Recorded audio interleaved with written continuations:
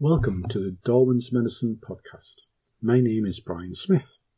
In this series, I'll try to give you insights into how the biomedical industry, including pharma, medtech and related sectors, is changing. Mostly, I'll be looking at the industry through the lens of Darwinian evolution, because that's the best science we have for understanding the complex adaptive system that is our industry. But I'll also wander into other areas of management science if I think they offer a useful way of thinking about the issues that biomedical companies face. To respect your time, the podcast will be short, usually less than 10 minutes. But if you have a curious mind and you want to know more, then please have a look in the show notes where there are links to more content, both written and video. Or if you want to discuss the evolution of your own company's business models and strategies, then please send me an email at the address in the show notes. I'd love to hear how you see our market. Now, I know your time is precious, so let's get into the podcast.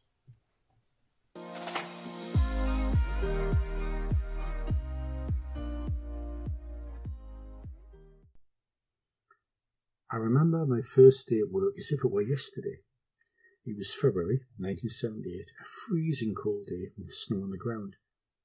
And I remember walking through the doors of a big pharma R&D lab. I saw all the white coats and smelt all the solvents in the air. For me, it was better than being a kid in a candy store. I was like a little boy who'd just been given the biggest, smelliest chemistry set ever. I still feel that excitement today, actually. I've spent over 40 years working in medtech, pharma and diagnostic companies, and honestly, I think it's the most interesting and important industry in the world. But here's the thing, this industry, my industry, doesn't make sense. Take, for example, those mission statements that I read when I stand in the reception areas of a life science company. They're all the same, whether I'm doing it in New Jersey or Basel or Tokyo. Pretty much every company talks about their mission being to save, improve and extend human life.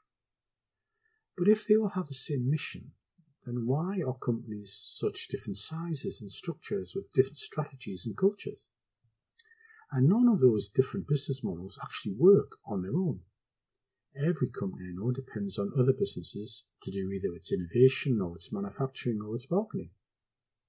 And when I research pharma and medtech strategies, which is the job I do today, they sometimes seem crazy too.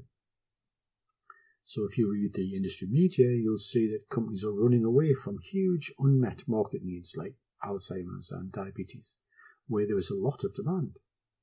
At the same time, they invest into tiny niches such as rare diseases and unusual cancers.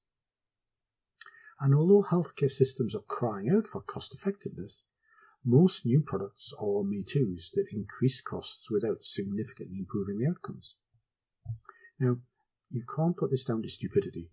The industry has more bright, educated people than pretty much any other industry sector there is. And that's what intrigues me. If you look at the life sciences industry, it seems to be a lot of very clever people doing things that, on the surface at least, don't seem to make sense. So, it was about 20 years ago when I decided that I had to scratch this itch. By that time, I had already spent 20 years in pharma and medtech companies. I'd been a scientist, a salesman, and then a marketer. And I'd read every book there was to read about our business. But I still didn't feel that I had a deep, profound understanding of how it worked. So I went back to university, I did my PhD, and I began to research why my industry was the way it was. Early on in this research, I stumbled across an essay from a famous evolutionary biologist with the wonderful name of Theodosius Dobzhansky.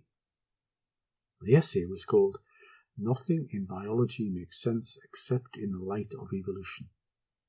And it really, really resonated with me because although he was talking about biology, it sounded like he was talking about my industry. Dobzhansky wrote that all life on Earth has the same mission, to survive and replicate, and yet there are over 8 million different ways of doing that. And none of those 8 million species survives on its own. They all live in a web of interdependencies on other species. And survival strategies of biological species look pretty crazy too.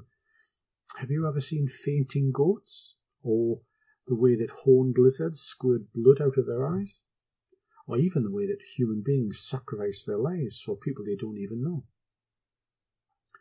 Dobzhansky's point was that none of this made sense. Nothing in biology makes sense, except in the light of Darwinian evolution. He's right, of course. Darwinian evolution is the best science we have to explain life on Earth. But it's also true that nothing in our business makes sense except in the light of evolution. Long story short, my studies led me to a whole treasure trove of research that is hardly ever taught in business schools. It turns out there are a small army of academics who have picked up the ideas of Charles Darwin and applied those ideas to non-biological systems such as economies and industries. So ever since then, my academic specialism has been using Darwinian evolution to understand the life sciences industry. I've written over 300 articles, papers and books around the topic, including my most important book, Darwin's Medicine, which is where this podcast gets its name. From this Darwinian point of view, business models are just like species. They are adaptations to the environment. And although we often talk metaphorically about the DNA of our company, life science firms really do have the equivalent of a genome. In biology, it's the genes that store information and dictate an organism's traits, like its anatomy and its physiology. But in business, information is stored in little organizational routines, which, just like genes, can be copied and shape the organizational traits of the business, such as its strategy and structure. Your genome consists of about 20,000 genes that carry instructions for doing everything from breathing to making babies. In the same way, your company has thousands of routines that carry instructions for doing everything from paying salaries to submitting a regulatory approval dossier. The comparison goes much further than this. Your genes can be edited, and so can your organizational routines. It's that editing of a firm's routines that allows a firm to adapt to its changing business environment. And in case it's not obvious, it's that ability to adapt to the changing environment that is the source of all sustainable competitive advantage. And that's true for biological organisms, but also for biomedical businesses. So if you work in pharma, medtech, or a similar firm, and your job is to make sure your company thrives and survives, then it really helps to look at it from Darwin's point of view.